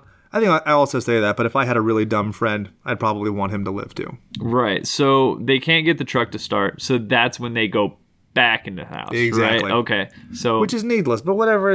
I guess it gives some kind of payoff. And I guess there is some kind of callback. Like, the kid had done the distributor cap before. He tries to do it again, and there's a leprechaun. That makes sense. Which, I think was a good enough jump scare. I think it got the wife, so that's kind of fun. So he starts blasting up the house. Yeah. The kid tells everybody that the gold is in the water bucket in the well. That's when they give Rachel the shotgun. She cocks the shotgun for no fucking reason. She hasn't fired anything, so she doesn't need to discharge a shell. That kind of stuff drives me absolutely up the wall. Is this okay? So I feel like I'm jumping back and forth. I'm sorry. Yeah, dude, it's fine. Is this where this is when he gives the shotgun to brunette Rachel? This is after he shoots up the cupboards, or is this before he shoots up the cupboards? Right? Jesus Christ! Because he clearly shoots up the kitchen, right? I'm not making that up. Yeah, I think that happens. I think that does happen, right? And then they go through the hallway, and he starts like riding a skateboard back and forth. Yep, exactly. Like it's a shooting gallery. Exactly. And then after the fact, that's when they say, okay, well, he keeps asking for his coins. Where the fuck are his coins? And then the kid's like, okay, I hid the coins in the well. They finally admit it, yeah. And so she gives the leprechaun the coins, and he's like, all right, pleasure doing business. Will you fuck off, guys? And then there's a great shot where he's just sitting on a little hill, and he's like 99, so happy. And then he gets super mad. And I was like, that's fun, because then you realize, oh shit, Ozzy ate one. We don't have it. Yeah, and it's funny because when I was watching that, I clearly forgot that Ozzy had eaten one like an idiot. And I'm like, well, okay, that totally makes sense. Ozzy's got to die. That's what I thought. I thought it was great. He's the tragic, because he's the Christ figure. He's innocent. He's done nothing wrong. All he's wanted to do is help others. And the fact that he lives is disappointing. So then, oh yeah, I forgot to mention, the scene where he comes up out of the floor of the kitchen and gets shot again, I really liked the shot of him coming up out of the floor. Yeah, that was really cool. And then I think it follows by the super cheesy part where the hand goes through the telephone. Oh yeah, I saw online somebody's like, this is an homage to Wes Craven's Nightmare on Elm Street. I was like, bitch, that's an homage to Ghost Dad with Bill Cosby. Oh man. Yep, that didn't age well. Good old Bill Cosby. So then they go off in the Jeep. The leprechaun's using roller skates and crashes through a fence. Where do you get roller skates? No idea. They're not roller skates, they're roller blades. Whatever, there's something. Hey, I don't know, man. I just gotta say, there's a difference between roller blades and roller skates. As a guy who used to play inline hockey, I will agree with you. But also, I don't give a fuck. I want to get this episode over with. Well then. So he crashes through the fence, and there's a cartoon cutout, which I thought was actually very delightful. Yes, and absolutely. Then they get to the place where O'Grady is, because they're like, he's the magic soothsayer who's going to tell us how to kill the thing. And, of course, the security guard's asleep. There's a lot of parallels between this and Castle Freak now that I'm thinking about it. I feel like I would be a great security guard because I can sleep the fuck out of anywhere. Right? Then there's the great expository clipboard where it's like room numbers. Oh, here's what I need. Thank you for labeling it as such. So she's going, and there's, like, again, I mentioned, there's the kind of weird gel colors and the lights, and she's walking, and there's the weird camera angles. She sees the shadow of what would be the leprechaun on the wall, but then she looks. It's like a broom and a glove, yeah. Yeah, something. Classic fake out. She gets there, and it was so obvious. This one's such a painful one where it's this, you see the back of what you think is O'Grady in a wheelchair, and she asks, how do we kill it? Or she's like, he's back. And he uses his voice, right? Yep. He uses Dan O'Grady's voice, and he says something along the lines. Doesn't he say something like, I don't know, I forget, what does he say? He says something like, I don't even remember the line. Yeah, God, I can't think of it. Nothing it's comes not to that me. good. Ugh. Yeah, it's super flat. It fell flat. I think I was just kind of annoyed because it was so obvious what was going to happen, and it was so obvious he wasn't going to do anything threatening or violent or powerful. He was just going to turn around. It was going to be quippy. So she runs off. So when she runs off, right, is she in an elevator where Dan falls through the top? It's almost like Silence of the Lambs. That's where I was going. That's crazy. And so it was weird, too, because she must have had a fucking 50-meter head start because he's booking it in the wheelchair chasing her and doesn't catch up to her by the time she gets in that elevator. But O'Grady's sitting there and he tells her, oh, yeah, you need a 4-leaf clover. So just enough life left. Yeah, right. That's what I was just going to say. It's like an excessive amount of time for him to describe everything. And then he's like, ah. It's just like COD 4 when you're in Last Stand. And you're like, fuck off. I'm going to kill you with my pistol. I'm going to get my revenge. For any of you who are, that's Call of Duty 4. I'm not talking about a fish. So then she books it, right? She books it back to behind the well, because I want to say he says something along the lines of the well, behind the well there's a 4-leaf clover patch. Yep. And then it kind of pans back to the leprechaun like hauling ass on the highway. Yep. Right, in the wheelchair. And then doesn't it pan, is this where it pans to like the sheriff's calling into the Yep. And so then the leprechaun's just sitting in the car, and this is where he does the T-1000, right, doing the voice of the dead body. And then I'm assuming that's where he somehow grabs the billy club. No, it's in the car. That's because she ends up going to the car later, and that's when she gouges his eye out. Right, that's true. So that's what I mean. They keep recycling the same places, and there's, like, whatever. We're moving on. I ain't got the fucking patience for this. So the kid goes to get his gun, and he's sitting in the barn, and he's like, I'm gonna kill this fucking piece of shit, and he's like talking to himself in a very optimistic way. That's when you pan up and you see leprechaun that's when shoes. you see the little leprechaun feet dangling around, right? And Yeah. that's apparently they moved the bear trap. It was once upon a time outside, and they're like, fuck it, throw it in the barn. Yeah. And that's when it's next to the kid, right? And then we also forgot this because there's a great part with the barn where the Willow, the leprechaun, goes into the barn, comes out, and he has like the pitchfork wagon of death, and then he flips the truck. It's not that the truck doesn't work. I did not see that happening. Yeah, so dumb. Yeah, it was really over the top. Yeah. So anyway, he tries to put the kid's head in the bear trap, which is like, whoa! Yeah. I was really getting aroused. I mean, hoping that would happen. The kid's a piece of shit. So I mean, I wouldn't have felt bad at all.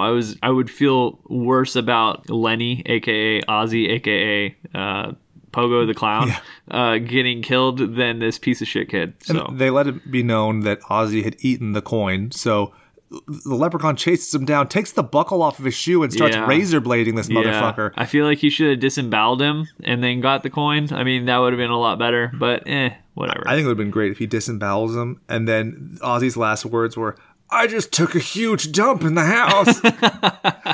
And then this is your excuse for Leprechaun 2 to have him go to L.A. because the coin got flushed in the toilet out to the ocean. Oh, that would have been great. And you get him surfing, man. He like makes like an intestine fucking clog. Oh, God. So the kid shoots him in the mouth with the 4-leaf clover and says, fuck you, Lucky Charms. Right, he takes his gum out, right? Because he's like, well, I got to be able to shoot this fucking 4-leaf clover into his mouth somehow. So let me get this gum wadded up and, one shot to fucking make it all happen. And he swishes that bitch. Nails it. As, Ozzy doesn't die, he does the gag to the kid with the, because the kid earlier dupes him and goes, oh, there's somewhere in your chest, and flicks him in the nose. And so Ozzy gets fucking dick. And then it's again ruined because there's more expository information where he's like, I've never gotten you with that before. Yeah, we get it. It's sentimental. We get it. And then you get the jump scare at the end. I really like the face melting. I thought that looked pretty cool. It was awesome. It looked just like Stripe and Gremlins, the first one. Yeah, exactly. Yeah. So apparently, I didn't know this, and I work in water wells. When you take gasoline and you pour, not a lot, just like a little bit from a gas can in it, and then light it on fire, the whole thing explodes. Yeah. I know what I'm doing tomorrow at work. That's crazy, too, because if Grady would have said, a leprechaun's weakness is fire, which is why I'm going to use fire to burn this house down in the beginning, then I think it matters. But I've seen this fucking thing shot and stabbed and dragged and beaten to death, and it didn't work, so why do I think that the fire is going to do it? In fact, I commented to my wife, the fire would probably burn the 4-leaf clover, and he'd heal. Yeah, that was my theory. That makes total sense. Because then you have the disembodied voice of the leprechaun being like, I'll be back at the end. Agreed. Wanna bump, now bump. So, Brian, we hit the credits. There's no redemptive character arc for Brunette Rachel. It's just that they're all done. Maybe Ozzy, if we didn't know he came back in Leprechaun Returns, we could have said he died, but I don't think he did. So, overall, how do you feel about the movie? As far as grades are concerned, I know I haven't really given a grade on any of the movies in the past, but I would probably give it a C-. Yeah. It has potential. It's fun for kids and stuff, but it's a breeze to go through. Yeah, and I feel like that's really kind of its saving grace. Truly, and I feel like this one ends up being a tragic because it's just not that. It's not as self-aware. But the later ones become tragics, where like Leprechaun in Space, he has a fucking lightsaber. Right. Yeah, I feel like I've talked about this earlier. If they would have gone a little more creative with some of the kills, the pogo being the exception. Yeah. If they had that throughout, it would have been tragic. Or even more kills. In the later ones, he kills like crazy. And it's, it becomes almost popcorn fluff of that. But I like, just like you said, I like the one kill is clever. Yeah. I don't feel like it knocks off anybody. Who is Tragic champion? Tragic is still Chud. Yeah, it's not as bad as Chud. Chud's going to be hard to knock off. Yeah, because I feel like I feel like Chud's on like the cusp of tragic and tragic. Yeah, 2 or 3 scenes and it's tragic. But the fact is that we've screened enough of these movies to know what they are going into them. I think that the biggest surprise that we've had was Blood Diner, and that was a positive. And I think the Castle Freak was kind of freaky in the sense that it was shocking that one character could be that like horrific. But I don't think that anything's going to beat Chud for a while unless we do something that we know purposefully is bad, which we're kind of trying to avoid because it's just, I don't want to, we have a lot of fans and thank you all so fucking much. The amount of support we get and people who are like, hey, where can I find this? I fucking love that question because you know what that means? They're going to go do homework to listen to us talk shit. I don't know. I feel like I'm going to throw a little hint out there. Maybe somebody's little brother in some not so famous horror film that we might be doing pretty soon might knock off Chud. Just saying. I'll add to your hint. But first, the Tranya. So I like it. Yeah. That goes into some nerd territory. So now, I think we can agree, ends up in the tragic category, not by much. I think if there's 2 or 3 more creative characters or kills, it's a tragic. Yes, and absolutely. I think that we're gonna, like I said, we're gonna do the bonus episode of Leprechaun 4 in space, and I think that one I'll have higher just because being tongue in cheek and being self-aware. It's kind of the same thing as Jason Lives being better than I think even Friday the 13th Part 3. I have a great appreciation for something that is satirical. And so the fact that it's making fun of itself works. Being in space is exponentially better. Oh, yeah. Better than fucking North Dakota. So let's get to the fan questions and commentary for the week. At Cat Darling, which is Darling with a second G, Leprechaun.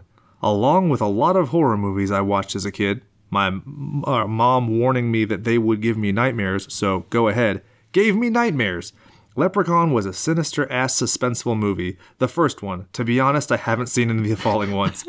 That's where you're fucking up, my friend. At the very least, you should watch in space so you can listen to the episode, because I think you'll dig it. Doug Wa Bizarro, Dougwaughbizarro. Yeah, I love it. Always thought he was the hero of all the movies. Always wish there was a Leprechaun that took place during Christmas. Oh, that would be great. So fucking good. But I think that if there was one that took place during Passover, it would be even better. A little 8 Crazy Nights action go on. Yeah, that's cool. I feel like they could they definitely be able to do. I mean, Ernest got all of those fucking movies. Why couldn't Leprechaun have it? Seriously, I think, the thing with Leprechaun is changing the setting, but I think that you need to change the time of year. Apparently, only one of the movies actually takes place on St. Patrick's Day, which is kind of interesting. Huh. But, like, how about a Leif Erikson Leprechaun Day? That sounds fun to me. Yeah, I think that would be absolutely hilarious. So, I wholeheartedly endorse it. If you can get the funding, I will watch it. So, Chris, Gollihue, finally, my time has come. I love this series. I love talking about the series. Always have, always will. The only one that kind of irks me is the WWE Studio remake, which I totally agree. He said that it stuck out. The introduction to the character with Warwick Davis, he knocks it out of the park, and the movies are perfect camp. He uses them as an example to explain schlock, and it's something that you can have on in the background without trying to tax your brain. He says that he enjoyed Leprechaun Returns, serviceable but kind of slips under the radar. I did a nice job of updating the series. His personal favorite is probably Leprechaun 3, simply because of the cheesy dialogue that Warwick owned. I agree. I think that everyone, but this one you need. That's the thing. Like, this is your foundation, and then you move on from here. So there's a lot of movies and franchises that you can think of where it's like, oh, this sets up the ground rules, and then it's just chaos from there right on. Like Nightmare on Elm Street. Arguably, the visual effects and characters and stuff get better in later ones, but you need that first one where he's not funny, where he's very severe, and it kind of gives you that platform. Yeah, it creates all the history. Absolutely. Exactly. So that makes sense. And I asked him, Leprechaun in Space or Jason X? We all agree it's Jason X, but come on. Absolutely. Our good friend Robbie Hart, X, who I know you're suffering from anxiety, my friend. I hope you don't feel like I've called you out on the show. I want you to know that you have people who care about you and support you. You have 2 goons in my garage who giving you a thumbs up, a wink and a nod, and telling you that you're the best. Keep it up. He says, how about how the hell it spawned so many sequels? Dude, I don't get it. The Leprechaun 2 came out like a year after this.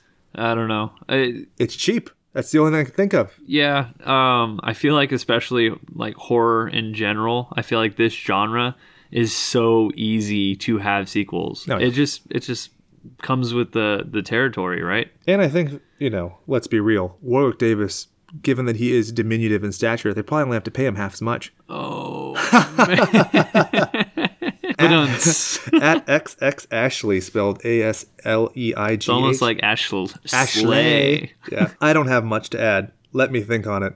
But I do love that movie, and I used to make my baby sister hunch over and walk around the house calling herself Ludman, and she would say, "Where's me gold?" just for laughs. Those are my childhood memories of Leprechaun. That's beautiful, so I had to read it just because I thought it's hilarious. Like, it shows you that nobody's afraid of this movie, so even a child.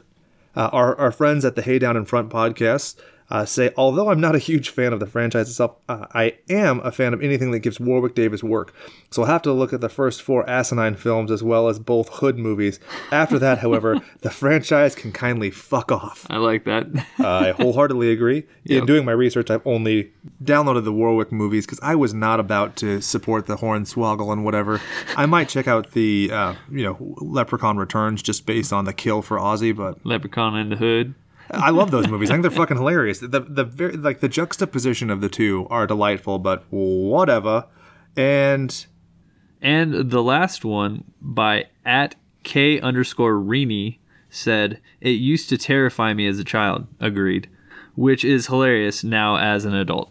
I feel like, agreed. Yeah, absolutely. It's something where going back into these movies as a child, you're like, oh man, how could I be scared of something like that? But, it's part of growing up, I guess. Yeah, dude. The first time that I saw The Exorcist, I think I was 6. I had stayed home from school. My mom found it on the TV, And it actually was one of the things that kept me from being religious, because I remember when Regan, where they find that she has a crucifix under her pillow. Yeah. And I thought as a child, I was like, oh, it's because she believes in God that the devil's allowed to enter her body. So I was like, fuck, that's terrifying. And it wasn't like the visuals that scared me. It was like the mental stuff. So when I ended up revisiting The Exorcist as like a teenager, I was like so pumped up, and I was like, yeah, this is going to be so dope. It's going to be so fucking scary. And it's not hilarious. Not the same. Dude, when she crab walks down the stairs, I swear to God, I had to hold my dick because I was about to piss my pants. I was laughing so hard. I fell off my friend Chase's couch onto my face, and his dog was licking me because she thought that I was crying because I was laughing so hard. It is so stupid. Yeah, I have something similar actually. When I was younger, one of the first scary movies I saw was The Shining. And I remember raving about it for so long, and it had been a while since I had watched it again. And I went back and revisited it, and I was like, this is like, and I'm not talking shit on The Shining because I love that movie, but it's literally about an hour and a half of like build up. Yep. And I'm like, okay, it's going to get good. It's going to get good. It's going to get good. I mean, it is good. Don't get me wrong, but I feel like there was a lot more scary shit than there actually was. Yeah, if you commit to watch The Shining and you're like, I'm going to put my phone down, perfect. But if you allow yourself any distractions during the hour and a half ramp up, it's not happening. Yep, agreed. At first, I thought you were going to talk about the made-for-TV Shining that had the dude from Wings in it, the croquet mallet.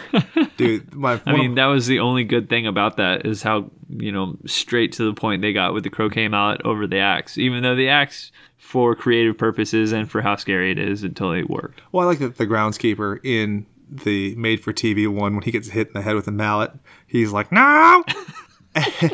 And I remember watching that with my friend Nicole when we were, still in junior college, and I think we rewound it like 17 times, just over and over again. And how did it sound one more time? No!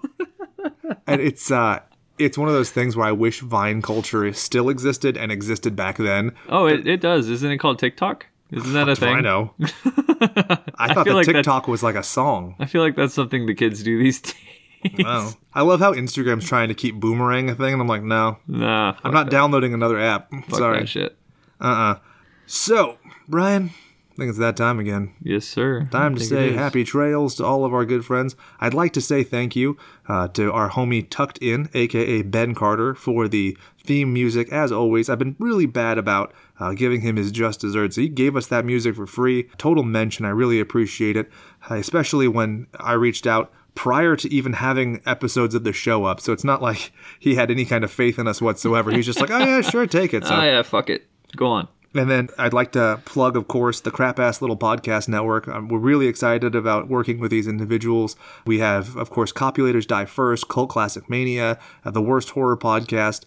And, if you're ever interested in kind of joining, being a part... This isn't exclusive. Yeah, it's not. And we, please send us stuff at Crap Ass Little Podcast. And you can reach us at SlashersPod at Instagram, Twitter, Facebook, which I'm trying to get to work. It's terrible. I hate Facebook. It's only old people and people who say weird racist shit. But it's interesting. You can also reach me personally at GoreDieHow, not Gordie Howe, GoreDieHow at Instagram. Also, if you are following at SlashersPod at Instagram.com, please, well, not .com, .app, .whatever, please be aware that we are doing a t-shirt contest giveaway once we hit 1,000 followers. I almost said subscribers. I don't know what the fuck I'm talking about. I don't know how social media works, man. But once we hit that 1,000 number, what we're going to be doing is if you can send us proof that you have either reviewed the show or promoted the show in some way, even if it's just, a post on your page saying, hey, I listened to this stupid piece of shit, awful thing, and you should avoid it, at least you've given us publicity, and that would count as an entry. You would just send us a message with that screen cap that enters you into the contest to win one of 3 shirts. The way that it'll work, there's one shirt with the classic logo, one shirt with the Hannibal Lecter redesigned logo, and one shirt with the Mutant Goons from Beyond. In the sequence with which we pick the 3 winners, that person gets first dibs, second dibs, and the third person just gets whatever. And you'll probably also get some stickers and other goodies in that grab bag. I like it. So, yeah, I think it'll be a fun little contest, and I hope you all enjoy it. So if you would be so kind, as aforementioned, please do send us the reviews and whatnot. Yeah. You can enter in advance, and That'd be cool. And then you can make a bunch of fake accounts and do it like that PewDiePie guy gets, and it'd be perfect. And I could be super famous. Yeah, it's a fun way to just give back, right? We like to interact with our fans through Instagram and what have you. So, yeah, it's just our way of appreciating you guys. Exactly. And I think it'll be fun. And if the t-shirts are well received, we might do a run of them, super limited, not something where we're going to go breaking the bank and having 2,000 of them sitting in my garage, but something. So, as Brian mentioned, we do like to interact with our fans. I would like to send a special set of encouragement and support to our friend Femme Fatale 1987. You know who you are. You know what's happening. You know we care about you. So, slash on, little sister. Yeah, that's right. Fight the powers that be. Brian, is it time to end this episode this week? I think so, man. So, guys, I'm just going to leave you with, if you're not watching them dying, you're not really trying. And for Brian, for Jake, for all the mutant goons from beyond, I want to remind you to go out there and do something you love. And remember, all work and no power play makes Jack a dull boy.